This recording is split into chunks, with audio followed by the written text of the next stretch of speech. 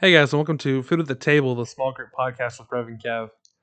This has been a really fun adventure so far. I mean, with our 2 episodes up, everything that we're doing, it's just we're so grateful that we have such a great response to this. Thank you guys so much for actually partaking in listening to our podcast, subscribing to our channels. I mean, this is just amazing to see. For sure, man. Like, kind of like I said in the first episode, I was coming into this expecting this would be just like something we upload for nobody to ever look at. But the fact that people are kind of coming to it and we've actually started getting a following is kind of mind blowing. It really is. We were laughing. Me and Kevin, we went to a Tennessee Falls game this Thursday, and we're sitting there in the middle of the auditorium, the middle of the stadium, whatever the thing was, watching the game, and all of a sudden my phone buzzes. I look down and it says, "Oh, hey, look, you have a subscriber on Anchor." I just looked at Kevin and was like, "Hey, look, we got one." But it's been amazing. From there, it just started, and it's boomed so far. It's amazing to see you guys just stepping out and saying, "Hey, we want to support what you guys are doing." Thank you guys so much. We really do appreciate that from you guys. And now, Kevin, I'm going to ask you this. I'm going to ask you what our topic is today because this is something that's been beating us over the head twice already. Yeah. We talked in the last episode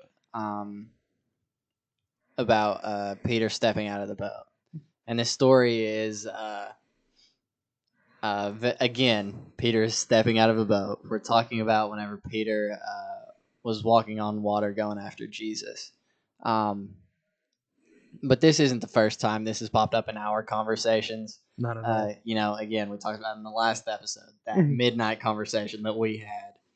This story kind of came up a few times. And so we thought we might as well talk about it on here. Definitely. That was one thing that we were laughing at today is me and Kevin started off our day. We were recording this on Sunday. And we were starting off our day in the morning during Sunday school, getting ready for Sunday school. And the Lord started conversations with us. Mm-hmm.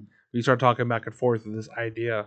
And then the sermon started.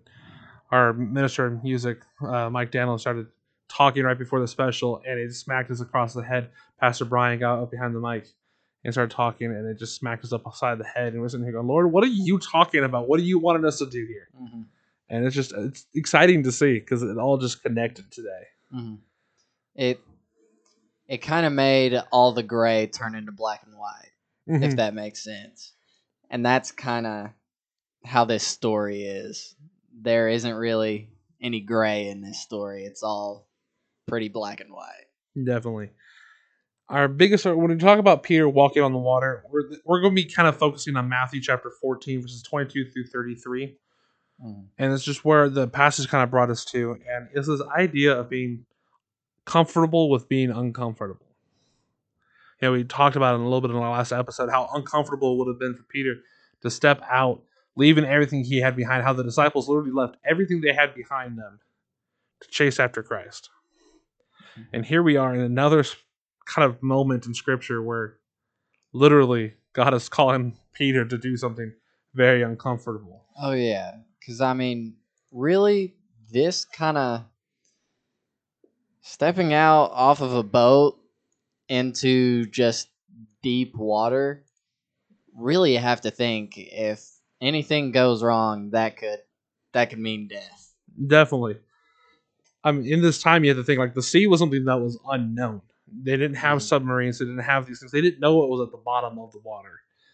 So, like fishermen, when they would go out on these boats, it was one of the most dangerous occupations to ever have. And they're just exploring the deep. They're fishing. They're going somewhere that storms could just show up out of nowhere and flip the boat in a heartbeat. And if the boat flips, you're more or less done for. Pretty much, because there is no life jackets at this time. A lot of people actually lash themselves to the ship so if they ever fell off the side of the ship. But what happens if the ship turns over? Goner. Yeah, definitely. You see, when we pick up in the story, in the book of Matthew chapter 14, verses 22 to 33, because we're going to say it twice, 3 times, 4 times, because we have a habit of saying the wrong chapter. Oh, yeah. Every time. Every time. So we're kind of just giving you that heads up there. But we're kind of finding the disciples after the feeding of the 5,000. And, when we started off this podcast, we were laughing because we were doing the study. We were trying to go through this, trying to find out where God was really kind of directing us here in the passage. Mm-hmm. And this is right after where he fed the 5,000, right after where the name of this podcast came from. Yeah, we very briefly mentioned kind of what was going on with Jesus feeding the 5,000. We kind of skimmed over this in a sense, just because in the book of John it doesn't really make any special mention of when Peter himself gets out of the boat and walks on the water. It just says they sailed across the sea. Yeah. In Matthew, it actually goes into detail about what's going on. So I'll just go ahead and read what's going on. So in verses 15 through 21, that's when Jesus is feeding the 5,000, and we pick up in verse 22.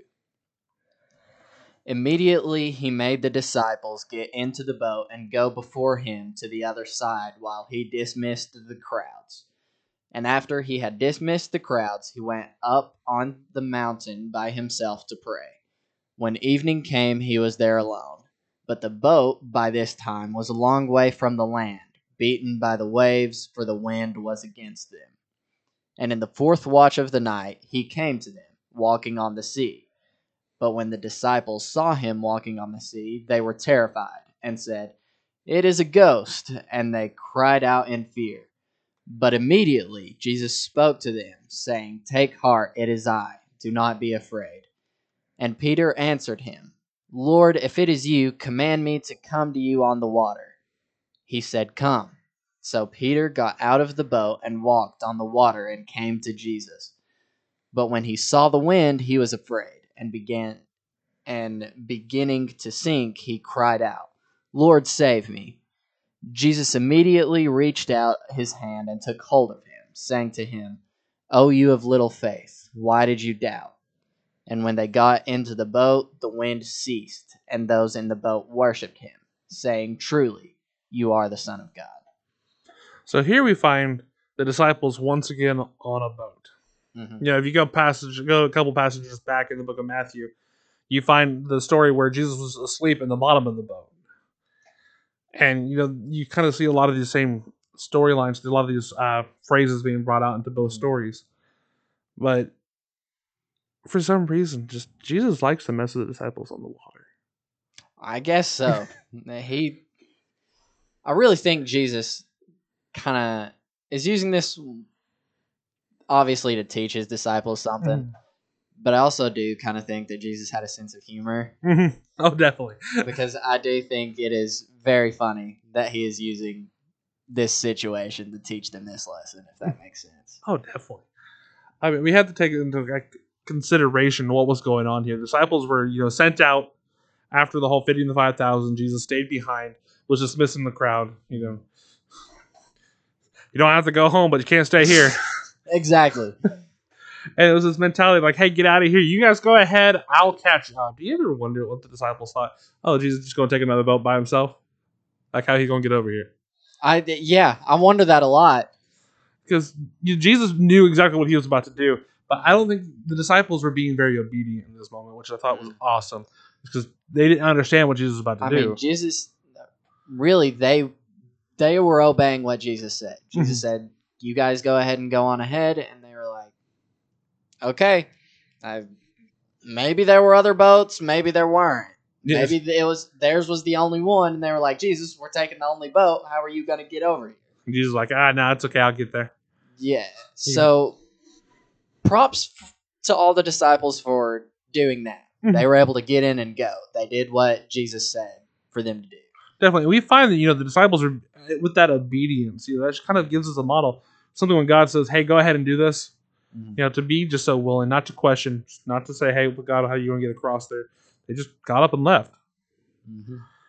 And honestly, when I think about this story, a lot like that, getting up and left, they left Christ behind on the shore. And it's probably one of the few times that they were apart from Christ during the ministry. Mm-hmm. Because they had just left him behind. And so you got to think, the last time they were on the sea, in the boat, in the middle of a storm. Jesus was with them, just at the bottom of the boat. This time they're out there by themselves. You know what? I think I'm gonna go ahead and read that story real quick. Go ahead. It's real short. It's in Matthew 8. Starts at verse 23, and we're gonna bring this up a little bit later, I think, because this really ties in to the passage in chapter 14. Yeah. But it says, "And when he got into the boat, his disciples followed him, and behold, there arose a great storm on the sea, so that the boat was being swamped by the waves, but he was asleep.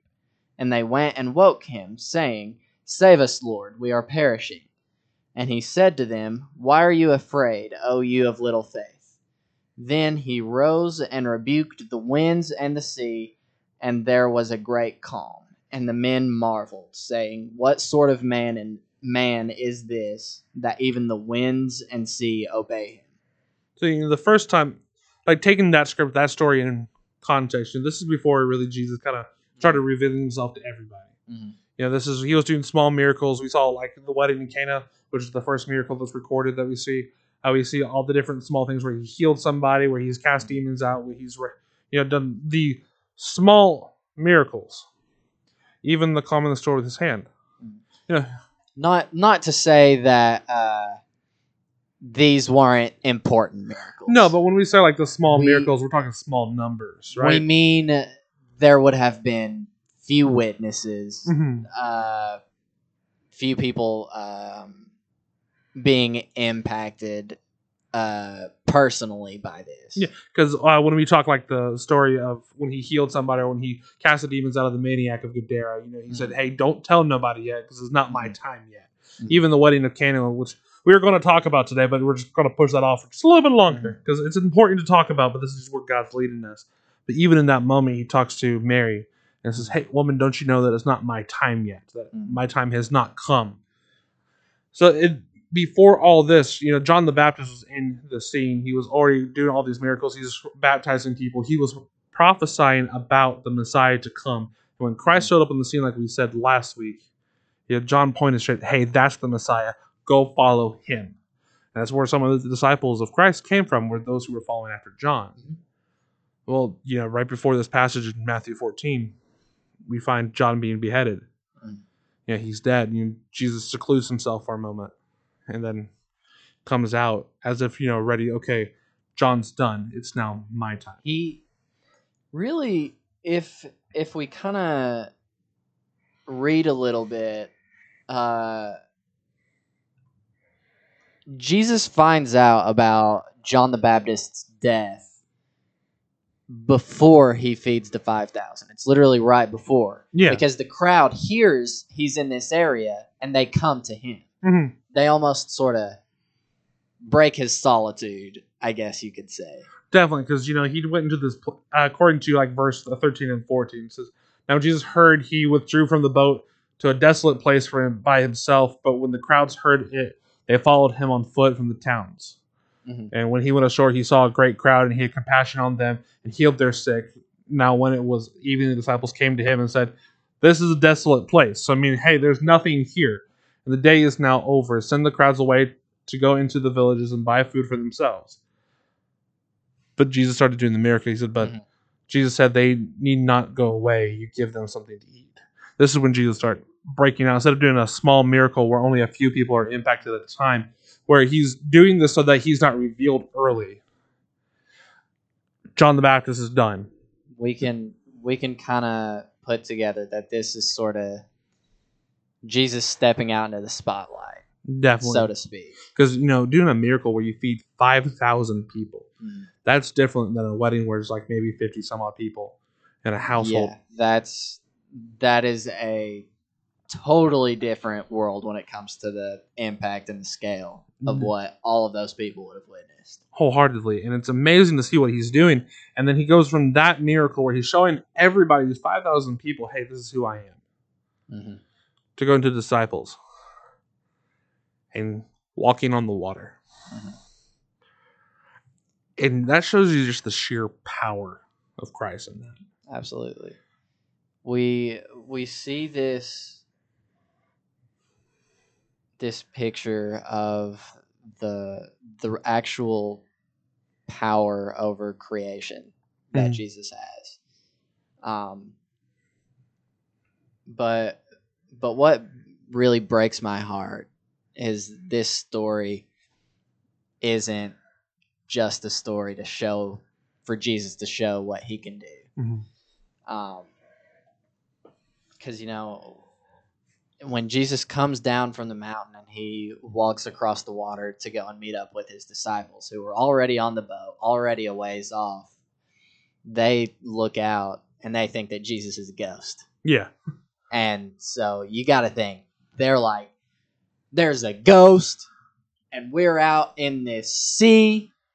We're going to die. Yeah, because we are going to die. We are dead men. Is that idea that we're in the most dangerous place. The sea was seen as mystical. We see these magical beasts, like if you ever look at medieval maps and stuff like that. Sea dragons, the Leviathan, giant squids, the Kraken, these massive beasts that we see as somewhat magical, if not mythical, in that aspect. So they see a ghost just show up. Well, what they think is a ghost. Oh, yeah. But for their eyes, because you had to think, fourth watch is like 3 a.m. to 6 a.m. in the morning. Oh, yeah. They're tired.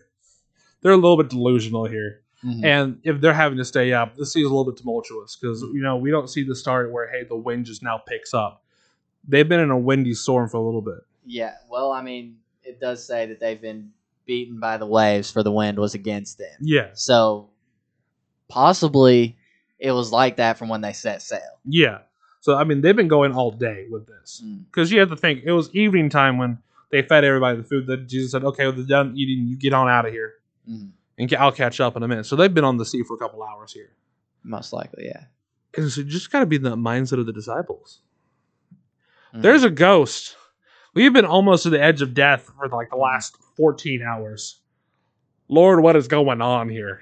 And it's kind of funny because in response to that, Jesus says something that we always think of angels say. Which I think it's kind of funny because, if you think about what biblical angels actually look like, you realize there's a reason they say, hey, don't be afraid as soon as they show up. See, that'd be a good study for us to do. Like, what do the different angels look like? Because there's multiple different kinds of angels. Oh, yeah, there's but, all kinds. Seriously, he shows up, they're like, it's a ghost! And his first response is, fear not! Be not afraid! Exactly. As you get in the King James style, fear not! You only can read King James in a very dramatic. No, yes, absolutely. You have to embrace like your super old school kind of straight up Shakespeare. Yes. Yeah. Yes, absolutely. Right on the world stage. But we see Jesus saying to them, "Hey guys, it's me. Don't worry, it's just me." And I think people kind of skim over this part because, as we were kind of getting ready for us recording, this kind of hit me. Yeah. But Peter says to him, Lord, if it is you, command me to come to you on the water. That question in itself, I think a lot of people kind of look at that and it's like, oh, he just wants to go out and meet Jesus. I think there's more to it than that. Yeah. Because I think Peter is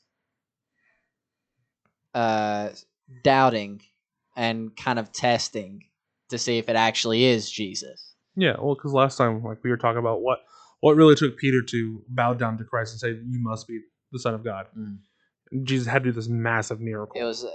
That was whenever Jesus almost sank their boat. Yeah, with all the fish. It was all the fish. Yeah, and it was this miracle that Peter was looking for.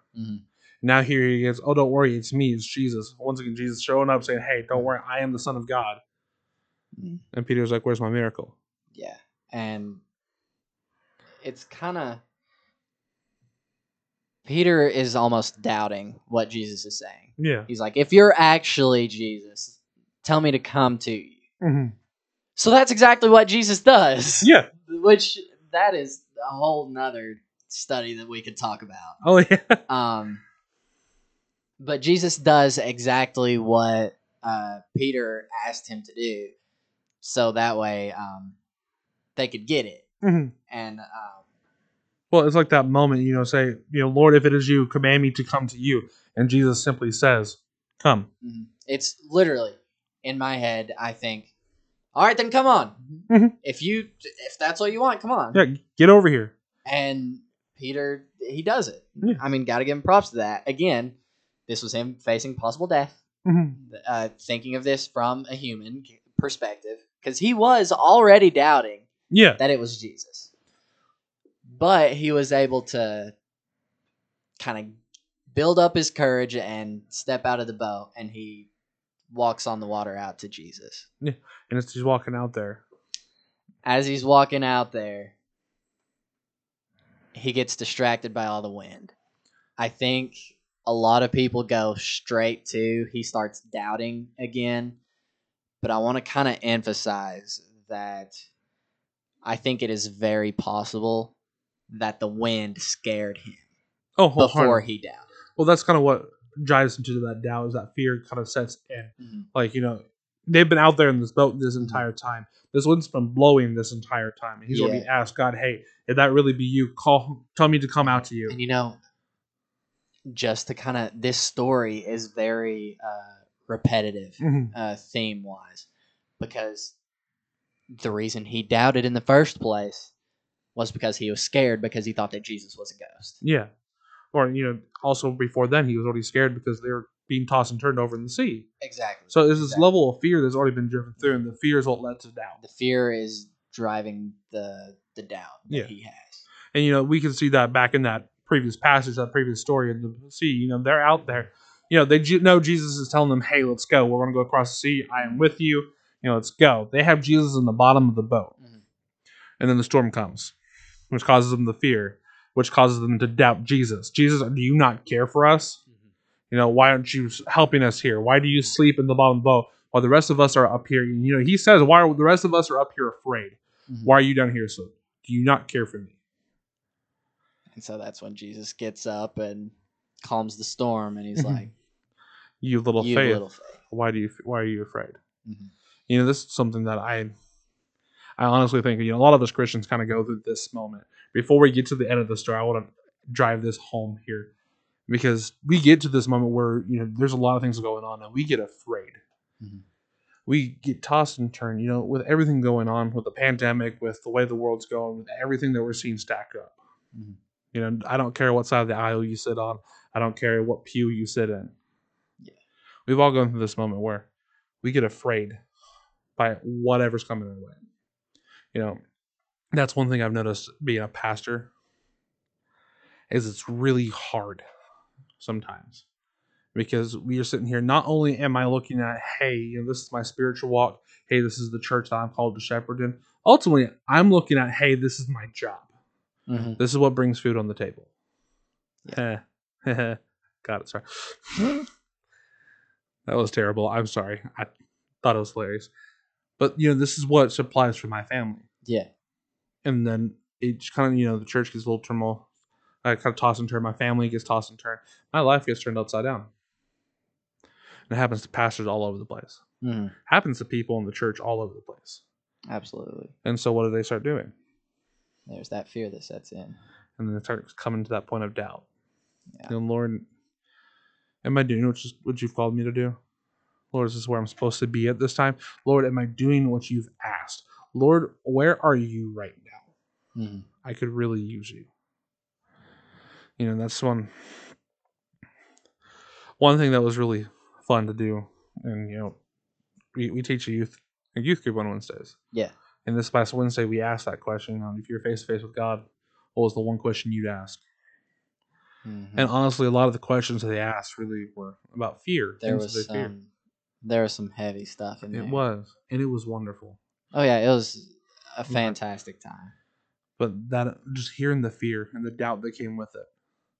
And so it happens to Christians all over the church. Mm-hmm. But what are we like? What's our response? What should we do here? Well, Peter stepped out of the boat. You gotta get up He and go walked anyway. over to God, and when he saw the wind, he felt the wind. He was scared again, and that was it. He started to doubt again, and he started going under. But the beautiful part of that is Jesus immediately reaches out, grabs him, and pulls him up. Gets a hold of him. That's one thing. Like when you and I were talking about this, like this picture of how does Jesus really kind of grab him? Mm-hmm. It's not like he grabs his hand and says, "Okay, you swim while I walk," or Yeah. he just picks him up out of the water. No, it's just he gets a hold of him. Means he has such a good grasp on Peter that when he picks him up, he's locked arms. He's holding on for dear life. He's like, "Okay, we're walking together now." Mm-hmm. Lean on me, rely on me. Yeah. This goes back to that idea, when we're following after Christ here, we get scared the first time. We get afraid, we get doubting. Christ says, no, come on. Lord, if this really be your will, let me follow after you. Mm-hmm. Call me out on the water. And then you step out of the water and you're like, okay, cool. This must be God's will. I'm following after this.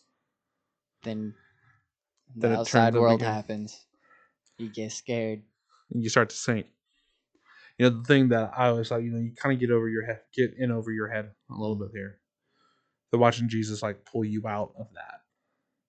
Because, when you're under the water, it's going to take a miracle to get you out of that. Oh yeah, he was in the sea, and we kind of have an idea of what the waves themselves would have been like, considering they were losing their minds while they were inside of the boat. Yeah, if it's tossing the boat, those waves are huge. Oh yeah, and so if Peter is starting to go down out in the middle of the water, he's absolutely losing his mind. He gets to the point where he's almost hopeless. The only thing he can cry out is, Lord, save me. And that's exactly what happens. And the Lord comes up and saves him. See, holy. It's that kind of mindset that drives me insane. One thing was, when I first got into ministry, I don't know if I've told you this story, Kevin. I'm going to tell you the story today. When I first got into ministry, I was like, God, I know I'm going after what you want me to do. I'm going to be obedient here. I was in the middle of ministry school. I got saved. I got my licensing when I turned 18. So saved when 14, licensing at 18. Got ordained back in 2016. When I got ordained, it was after my pastoral ministry internship. I found a church that needed a youth pastor. So I applied for it. I was like, okay, Lord, this be where you want me to go. Open up the position. Let it go smoothly. Let's see what happens. So I applied for it. I did that job for free. It's volunteer youth pastor positions. What they're looking for, somebody just come in and pour into the youth. It's a small little country church. Very nice people. A very beautiful church. Doing the job for free. It was a struggle sometimes to get gas money to go out there. Well, after I graduated, I couldn't stay at the church anymore. I had to move back home. So I resigned. I looked at God, I know it called to ministry here. Open up another position. And a part-time youth ministry position opened up. Student pastor position. So I went for it. Part-time as a single man. Good job. Yeah, I did everything I could. I was working that plus another child evangelism fellowship ministry. I was in charge of the ministry coordinator over there. So I was making some money. But it was really hard to live off that check after I got married. I was like, God, I'm in over my head here. I thought I was supposed to be doing what I got afraid. There's some days, that I had to choose gas money over food. How are we going to do this? There's many days I skipped lunch because I just could not afford it. And I couldn't bring something 2 hours away there because I didn't even have a lunchbox with me. So I got scared. I started doubting, God, am I really doing what you called me to do? Is this where I'm supposed to be at? Lord, I really need you to guide my steps here. Lord, I'm scared. Lord, if that really be you, command me to come out on the water. And ultimately after that, Kayla and I were married to work at that church for a year. And I was like, God, if you'd have me to go, where would you want me to go? And one thing is for sure certain is I'm a Baptist. We don't like change. That's why we can't be cashiers, because we can't change very well. Bad. We need like a whole laugh track in here because you're not working very well. I tried. But I really wanted to step out. God, guide my next step here. Mhm. And he opened up the church where we're at now. And I did that exact thing Peter was asking for. God showed me the miracle. God, this is where you want me to be. And I had like my roadblocks. I was like, God, these are my requirements. This is what you have to meet, and I will go, no questions asked. And Jesus said, come on. He said, come. Everything. I should have asked for a brand new car. Oh, yeah. I should have asked God, just make a brand new car pop out of nowhere. Just let me have one. Oh, yeah. Shoot for the stars at that moment. I mean, come on. Because it would have just been awesome. If we could get a Ferrari out of this, might as well. That prosperity gospel, right? Oh, that's a whole nother. Oh, Lord, that's no. a whole nother thing that we'll get into eventually, I'm sure. But anyways, back to the main topic we had. Lord help us. But this has been time. I got over it in my head. Yeah. Plenty of times. I got afraid. I started doubting. Mm-hmm. And it happens to all of us. Because, Lord, is this really what I'm supposed to be doing here? And the beautiful thing with all of that, just like in this story, you took the steps Jesus said. Even if it's that moment of, if that is you, tell me to come to you. Mm-hmm. Jesus says, all right, come on. You get out there and you come. You are obedient to Jesus in that moment. Yeah. You are obeying exactly what he has said. But there's still that doubt that comes around. But the beautiful part is Jesus is right there ready to pick you back up. Yeah. And he pulls you right out. Right back. And see, one of my favorite parts of the story, and this is always the ending part. Because everybody's like, oh, cool, they pulled him out of the water. Sweet, whatever. Cool. And what happens now? It takes a little bit of reading between the lines. Mm-hmm. But there is a whole beautiful moment. Because this moment wasn't just important for Peter. No. And I don't mean that specifically for the fact that Peter was the one that went and walked on the water. Mm-hmm. That is a miracle in of itself, but Jesus is performing a second miracle for the other disciples to believe. Yeah. So we can look out over here. After Jesus reaches down and pulls Peter out, he says, "Oh, you have little faith, why did you doubt?" Mm-hmm. And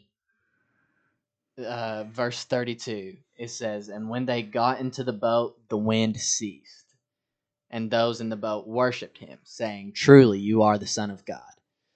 Now, that on itself might not really seem like much, but this is the reason why I went ahead and read that other passage when Jesus calms the storm.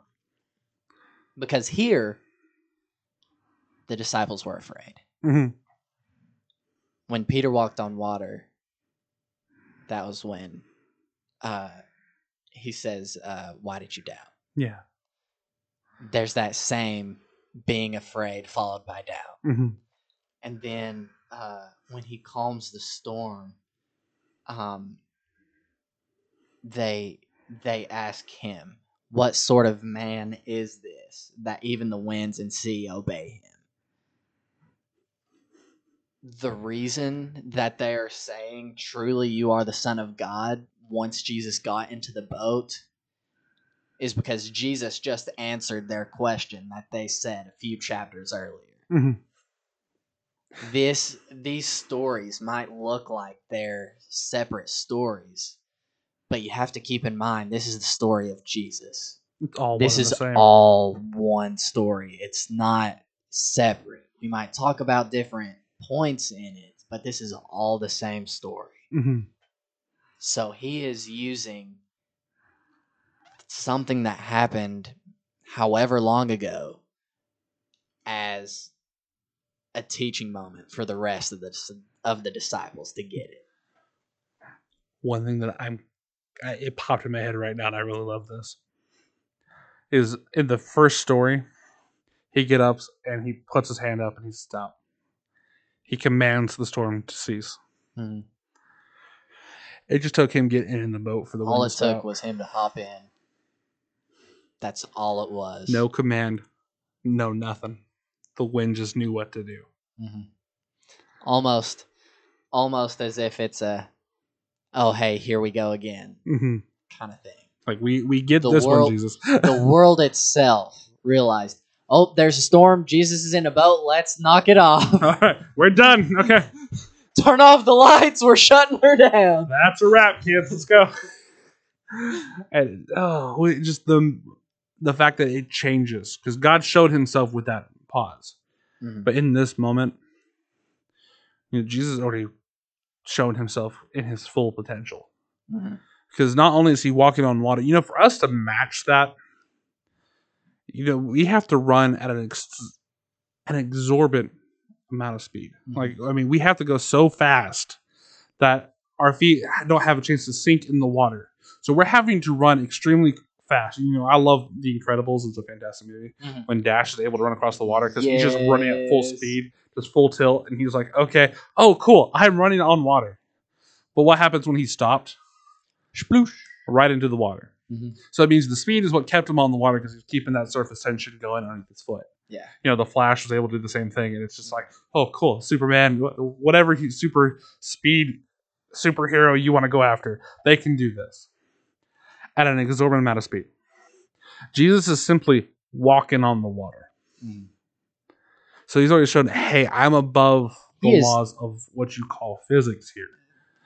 He looks at physics and says, haha, funny joke. I'm the one in control, Yeah. not the laws of physics. Yeah. So he walks out. Not only that, he makes Peter walk out. Some just plain dude. Not even God. This is Peter This is just some guy who was a fisherman. that he called off a boat Mm-hmm. and that he renamed because he didn't even like his name in the first place. You are Simon, I shall now call you Cephas, which is Peter. Mm-hmm. You are now Stone. You guys gotta imagine that.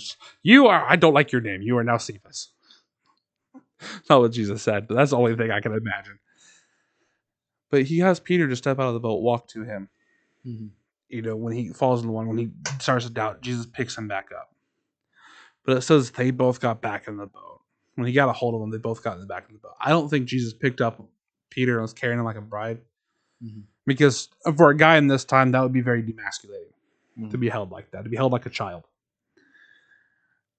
He very much picked him up, linked arms, held him up, said, lean on me. Mm-hmm. And they walked back. Supporting him more than carrying him. Carrying him. And that's really where we have to have this relationship with Christ in that. When we're going through this moment of doubt, when we're going through these moments of fear, when we're to the point where we're over our head. Mm-hmm. God says, don't rely on you, because obviously you can't, because this is what got you in this place. Yeah. Rely on me. Lean on me. Wrap your arms, let's walk back. Mm-hmm. The disciples in the boat, watch this whole transaction happen. Yeah. And it took the wind stopping for them to fall down on their face and worship him. Mm-hmm. And truly, you are the Son of God. Mm-hmm. The disciples were finally convinced. And it's weird to think that it took them this long. Let's be real. It's true. Because, even they saw Jesus take just 5 loaves of bread and 2 fish. Mm-hmm. That's it. 5 loaves of bread and 2 fish. And feed 5,000. 5,000 people ate off of that. I'm getting the numbers mixed up now. 5 loaves of bread and 2 fish. Mm-hmm. That's impossible. Exactly. Exactly. 3 of those fish and 2 loaves of bread will feed just me. Come on. Yeah. And also, by the way, there was leftovers. Tons of leftovers. So just always remember that. There was more than enough. That never happens in my house. I don't know what leftovers are. But that is just one example of the things that they saw. Mm-hmm. They saw Jesus do not only that, but they saw him heal tons of different things. Mm-hmm. Paralyzed man, lepers. They saw him cast out demons. They saw him turn the water into wine at Cana. Mhm. They were able to witness each and every one of the miracles that Jesus did. And still, they doubted at that point. Just not convinced. But you have to think, though, for their benefit here. You know, these Jewish men, people who raised on the law, people who knew the history of Israel. Mm-hmm. Moses was able to part the Red Sea. Oh, yeah. Moses was able to make water come out of a rock. Mm-hmm. You know, they've seen miracles like this throughout their history. They knew that they existed. Even John the Baptist, you know, beforehand, you know, he's doing these wonderful things, these signs of miracles and wonders. You know, all these things are throughout their history. Mm. So yeah, I can kind of get it. Like, I'm not blaming them because, I mean, let's be real, all of us. Yeah, all of us have that moment that we see with our own eyes all the time. Mm-hmm. But I keep going back to God has shown you himself as clear as day. How can you not get it? And I kind of, to a certain extent, ask that question to myself. Mm-hmm. And some of those around me, even. Because, like, there are moments in life where God will give you an answer, black and white, clear as day. But then we're just kind of like, really, though? Is that actually what you're telling me? Is that really you that's out there on the water? If it is, tell me to come to you. How about that? When Jesus has already given us a black and white answer. Oh, yeah. Well, I kind of see it, though, because you had to take the Christ at this time. For the disciples, this is just now when Christ reveals truly who he is. That is a good point. But you're right. We have so many people who are sitting. You know, Christ has already revealed himself. You know, the difference between Moses and Christ, you know, the great prophets that we see in the Old Testament and Christ, was whose power they were relying on. You know, the Moses was relying on God's power to be able to do these massive miracles. And Jesus, you know, got in the boat and the storm stopped. Didn't have to say in the name of the Almighty Father. There was no command or anything that came out of Jesus' mouth.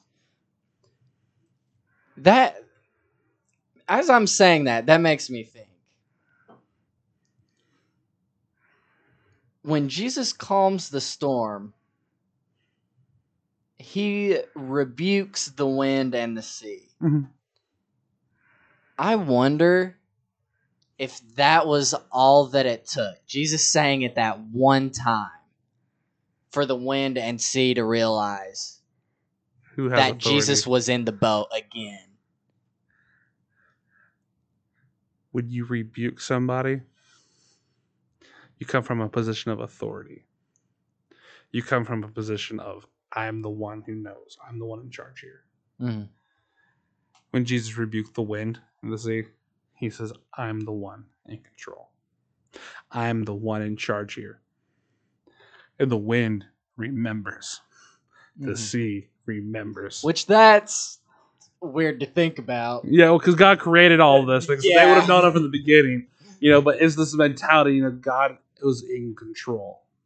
You know, the first time when he rebuked, it was really showing the miracle, hey, I'm in control of the sea. Because really that rebuking was for the disciples. You know, the words, the hand up in the air. I don't think God Jesus would have had to do that. I don't think that was necessary. No, very much. Jesus could have just been looked up at Peter and said, it's already done. Why are you looking off talking to me for? You know, just go back upstairs and get done. Yeah. I'm sleeping here. Yeah. It was for the disciples to see it. Mm-hmm. But this is the time when Jesus shows up because I don't even have to do that. Mm-hmm. You know, you're going back to your idea, like, well, there's a lot of people out there. You know, how can they not see when God's already revealed himself to them? Mm. Why are they still questioning? What's the point? Really? I'll go. If you do this, I'll sure, I'll come. Mm-hmm. If, you know, man, if God is really real, you know, he'll show up. If you really want me to do this, you know, a new Ferrari would be really nice. Hey, now, come on. When you get rebuked on a podcast. Okay. I didn't mean it like that because, let's be real, all of us do that. It is that mentality, you know. We have to put up roadblocks. And it's very much, for me, it was lack of maturity. Mm-hmm. It was knowing that, hey, God, we're close, but I'm still new at this. I need to see your clear command. Well, that is, that in itself is, I think, a part of growing as a Christian. Yeah. Because, I mean, starting out, there are a lot of questions. Mm-hmm. And you may not necessarily realize what it even means for God to speak to you in some way. Yeah. So that really might be like, hey, God, I don't know. Mm-hmm. I don't know if this is you. I need that clear command. Command me to come out on the waters with you. Exactly. I need to see the orders. Mm-hmm. That's one. I grew up in a military family. That was always something like my dad. I always asked Dad, where are we going next? Or when we get ready to move, Dad, where's our next station? So we'll find out when we get our orders in. My dad never knew, when he was going to get shipped overseas or if he was going to get shipped out to another base until he got his orders. Mm-hmm. And we're waiting for that. When it comes to life in ministry, when it comes to life in Christ, a lot of us need that orders. And, it's kind of that, God, I want to be closer to you. God, I need to know what your voice sounds like. Lord, I need you. And he says, all right, come on. Yeah. So he gives us the voice. He speaks to us. Mm-hmm. And it's amazing to see. I just thinking about Peter stepping out on the water. That first step always kind of gets me. Because I really want to know, did he come out there, put his, big toe down, that okay, I can step on here? I wish somewhere in the Bible there was more detail about that. Because there are so many things that could have been going on. I'm kind of wondering if the other disciples even were like, dude, he's told you to go out there, so what are you doing staying in here? I don't know. I can see the other side of that. So the disciples were like, Peter, don't go. That's obviously a ghost. Exactly. There are just so many different things that could have been going on with that first step. And then you got to think the second step when he's totally out of the boat. Mm-hmm. The disciples are there like, okay, Peter's walking on water. What's going on here? Exactly. Lord, is that really... You always see that one. That actually comes with a lot of times in our life of Christ when we're following after God and they're like, are you really following Jesus here? Because I'm just imagining the disciples here. Peter, are you sure that's Jesus that you're walking out to? Or is that just a ghost playing with you? Mm-hmm. We follow after our call. And that's one thing that comes down to is, I think of my superhero Job, Mm-hmm. Left his wife there for a reason. No, my wife's going to hit me for that one. But, this mentality of, all the people around you, your family, are they supporting you in the calling? Yeah. A lot of times you do get that question, are you sure that's what you're supposed to do? Mm-hmm. A lot of them think, honestly, a lot of people think they're doing it in good faith, good cause here. They're wanting to make sure you're positive that you're taking the right action. And if there was a situation like that ever to come up, I wouldn't be able to blame them for thinking that way. No. But that is simply somebody wanting to look out for you and make sure you're doing the right thing. Yeah, they're caring for you because they want to make sure you're doing... Exactly. You had conversations about actions that you want to do. Everything that we've had, plans and dreams. I was like, I want you to make sure you're doing this thoughtfully. I want you to make sure you're thinking it through. Which, on the other end, I also want you to be able to step out on faith and just go. Mm-hmm. And it's that kind of faith that we need to rely on because on one hand, you want to think it through. On the other hand, you want to step out and jump out of the boat. Because me knowing now, the story of Peter, God calls me out in the water. I'm jumping over the board. I'm jumping over the side of the wall. Mm-hmm. I'm going to Jesus. There's no hesitation. That water is going to hold me. Yeah. And I know it is. The only reason why I know it is because I've already been on the water. Because if you ever think Peter is talking to Christ is down in the water, and Peter's like, hey, Jesus, that's really you. Call me out on the water again to see what happens. God's like, okay, Peter, come on. I wholeheartedly think that is a possibility. Peter would have sprinted. I believe that. He would have danced on that water. Mm-hmm. I'll be honest, I would have danced on that water.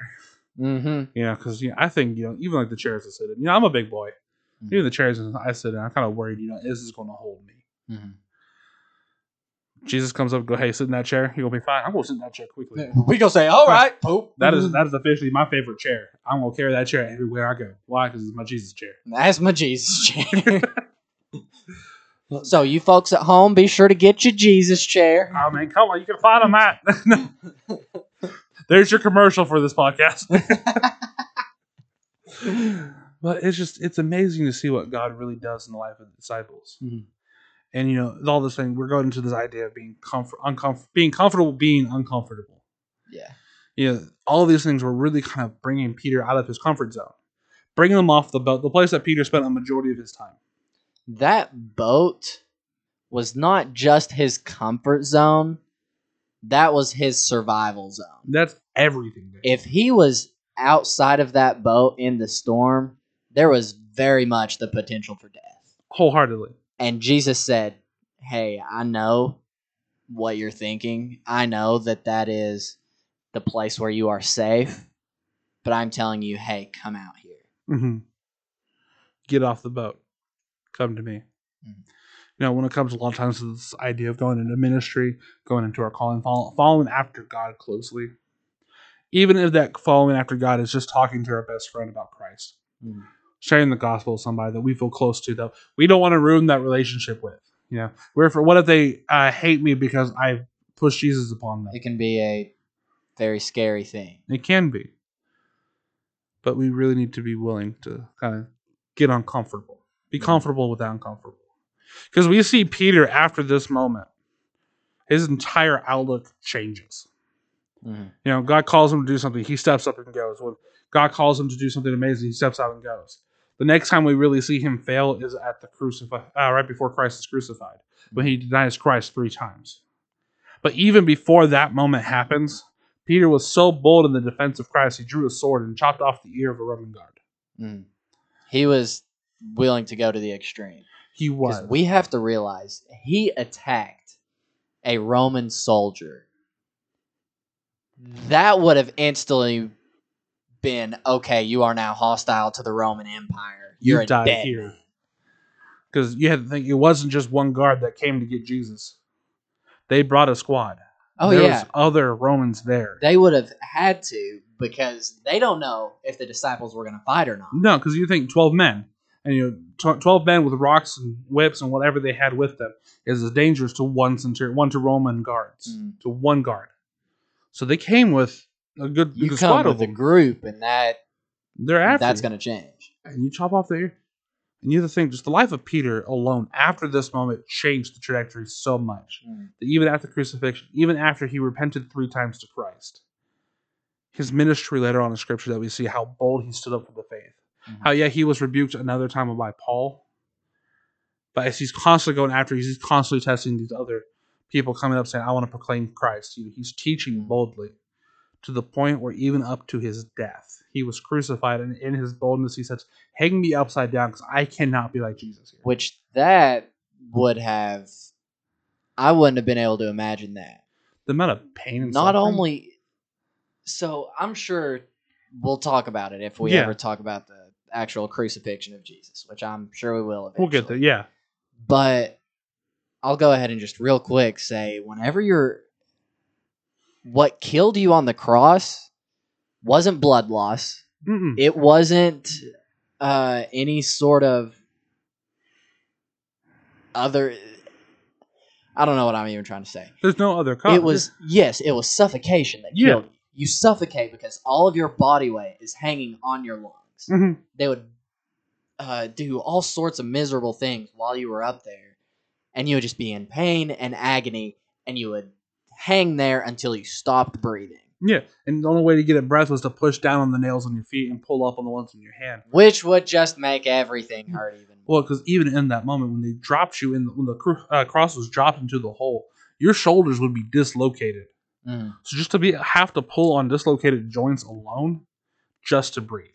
The Roman Empire was the smartest empire of any kind. Masters when it of torture. Came to torture. Oh, yeah. They knew what they were doing. And Peter was willing to say, hey, I know that I'm going to be on that cross and I am going to suffocate, but that is the way my Jesus died. And I don't want to encroach on that, so turn my cross upside down. Then we have this picture of, okay, he's still going to suffocate, but now whatever blood is still inside of his body is rushing to his head. Mm-hmm. All of the weight is pulling down on the nails in his hands and feet. So it's not, he can't pull himself up at all to get another breath. If anything, I kind of question if Peter had a worse crucifixion because he was upside down. That's a good question. We'll have to look into that more because I get migraines, and just to think about the blood rush to your head, the amount of pressure in your head. If you stay upside down for a few seconds, you can feel that pressure build up. Yeah, and then do that for hours. Exactly. While you're also in pain. Exactly. While you're also being mocked. You've already been beaten and tortured, and now you are upside down with all the blood rushing straight to your brain. Head. It's a hard reality. Honestly, that just came from the boldness of Peter. It changed his trajectory. This moment changed everything. I think Peter really took it to heart whenever Jesus said, "Why did you doubt?" Yeah. And from there on out, all the way up until death of Christ, when he was walking with Jesus. Yeah, I'm very wholehearted. Peter was his hype guy. Oh yeah, absolutely. Jesus is gonna walk up. He's like, "Oh, don't worry, my Jesus got this. Watch this." That's one of my favorite things. You find a lot of my mentors, people who've been through this, who've been through some of the walk that I'm going through now. That's always their response is, "Oh, just wait, it gets good from here." And I've always, because when you're in the spot, when you're in that moment where you're doubting and you're afraid of everything, someone looks at you and goes, "Oh, don't worry, it'll get better from here." That's not very comforting. No, I always think of at funerals. Mm-hmm. This is instantly where my mind goes whenever I think of something like that. Some random person coming to visitation and saying, "Oh, I'm sorry." What are you sorry for? Yeah. Like, come on. What is the help in saying sorry? Did you kill the guy? I mean, are you the reason that he died? Yeah. And if you are, then there's a confession here. Yeah. But there is. Now that's kind of a stretch from the point I'm trying to make. Go for it. But it's kind of the idea of having someone there almost. Mm-hmm. Being able to come up to you and say, "Hey, I know it sucks. It looks like it's going to suck. But just wait, it's getting good." Mm-hmm. And I think, like a TV show. Yeah. If you've seen a TV show and it's like, oh, you love this TV show, but it's kind of bad in the first couple episodes or whatever. But hey, just get through the first few episodes. It gets real good. Trust me. Picks up from there. Exactly. That's kind of the best I equate. Mm-hmm.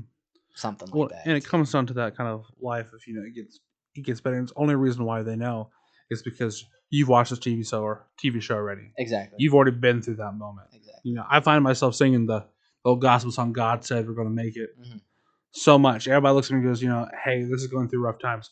I just sitting here going, "God said we're going to make it."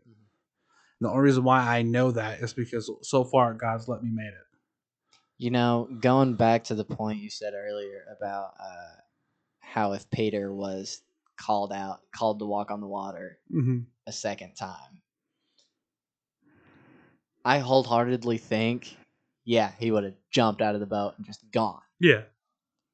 But I also think that if Jesus called someone else to come out of the boat, Peter would have been there ready to throw him out. Yeah, let's go, guys. Peter would have been like, you start walking, I'll swim next to you. let's go because this is awesome. You want to see this? Yeah. And that, honestly, that should be how we are whenever it comes to us communicating Jesus. Yeah. Just being there like, hey, I am here. Jesus is there. I want to do everything I can so you're able to step out of the boat and go to him because I have done that. I have seen what Jesus has done for me, and I want you to be able to see what Jesus can do for you. So go. Yeah. I mean, just it's kind of our call to ministry right there. You know, why do we keep leading people to Christ? Well, it's because I've been there already. I've already knelt down and given my life to Jesus, and trust me, my life has changed for the better. You know, it's one of the reasons why I got into youth ministry. It's why I think, you know, the altar call is the most important part of the church service. It's because I've been down to the altar. I know what it's like to be fall on my face before God and say, God, I need you. Lord, I need you. And just to be able to watch what changed in my life, seeing how much the Lord has worked in me. Because the thing is that, Lord, I need you was thus the start. The Lord didn't stop working right after he saved me. He kept changing me, kept working on me. I look at my Facebook posts. You ever look at your Facebook memories? Like from a couple years back? I don't have Facebook. Oh, yeah, that's right. I do it all the time. And I get like super cringe. Like I look at my posts and go, that was me. Oh, yeah. 9 years ago, 10 years ago. And I'm sitting here going, what was I thinking? Man, I was stupid. You know, back again, though, 9, 10 years ago, though, you know, some of these social medias were brand new. That's also true. Yeah, this makes me feel old real quick, sorry. But, you know, I look back that far and go, wow, look at that. Look where I'm at now. I'm like, Lord, you know, 15-year-old me would not imagine me sitting behind the desk, me standing behind a pulpit preaching, me teaching youth about Jesus. 15-year-old me did not see that. I wholeheartedly believe young fisherman Peter would have never believed that he would be out walking on water with the Savior of the world. No, he did not. And it's amazing and wonderful. Guys, that's honestly one of the things that we really want to send off with you guys here. So make sure, check it, watch it, read this passage. For real. And honestly, we could get some things wrong. We're humans. Yeah. We are imperfect. And this podcast, we call it the Small Group Podcast because we're trying, again, I said this in the intro episode, we are trying to design this like a small group. We want to be a part of discussion with you guys. Yeah. We want to talk out things that maybe you agree or disagree with, things maybe that you have a little different insight into, because ultimately that is going to build all of us up. That's what a small group is built for. Yeah, because, you know, everything about reading scripture is about perspective. You know, my eyes are different than your eyes. I come from a different background than you do. That's the whole point of this Rev and Kev, you know, mentality. Exactly. And coming from this idea of, hey, what do you see in scripture? So if you guys have something different, please reach out to us. Absolutely, guys. Send us any sort of comments on that. Don't forget, you can ask us all kinds of questions. We're still planning on having our little Ask a Pastor segment. But guys, reach out to us. If you want to email us, foodatthetablepodcast@gmail.com. Just type it up real quick, shoot it on over, we'll get it. If you guys want to DM us over whatever sort of social media, if you guys see a post that we have, go ahead and interact with it. Tell us, comment, anything and everything. We'll be looking at those. But if you're on TikTok, search rev.wayne. That is Wayne's account, and he will see it. He will bring it up to the show, possibly. Yeah, I have that Q&A started up on my channel. You guys just go in the Q&A, drop your comment. So nobody else has to look at it, throw it in there. It's real quick and easy. if you guys are on Facebook and Instagram, look up at Food at the Table Podcast. You'll be able to find us on there. And if you're on Twitter, look up at Food at the Table. Guys, we set up all of these so that way you guys would be able to be a part of this. Wayne and I kind of joke around, but we call this the small group podcast. But in reality, we're designing this to be a giant small group. Oh, definitely. Because we want you guys to be a part of this as much as possible. Mm-hmm. We're looking at having some people on this podcast come be part of the small group with us. But this is our big small group. Yeah. And we are once again blessed to have you guys on this channel with us. Absolutely. Now, as we like to do at the end of the podcast, we do want to pray with you guys. So we want to spend some time in prayer with God, because this is honestly impossible without Him. And we are amazed by what He can do.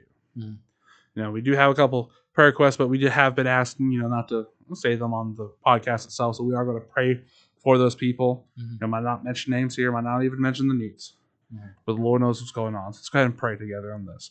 So Lord, we thank you so much for an opportunity where we on this podcast could stop and pray to you. We thank you so much for an opportunity to be able to reach so many people with the words that you have given us, Lord, just with your word. And God, as we pray for our listeners, as we pray for our friends and families, those who have reached out to us, we thank you so much that they are willing to step out of their comfort zone, Lord, and be able to ask for help, ask for prayer. And Lord, we lift up their needs to you today. We pray that you be ever so present in their lives. Lord, let them see you in their works. Lord, let them understand exactly what you have coming for them. And Lord, we ask you for healing. We ask you for guidance. We ask you for strength and perseverance through all these struggles and trials and tribulations. And God, we thank you so much that we can pray to you in such an intimate way. And we thank you so much. In Son's holy and precious name we pray. Amen. Y'all, we thank you so much for joining us here at Food at the Table, the small group podcast with Rev and Kev, as I get really serious right here at the end of the story. But thank you so much for jumping on with us. We'll hope to see you guys next time.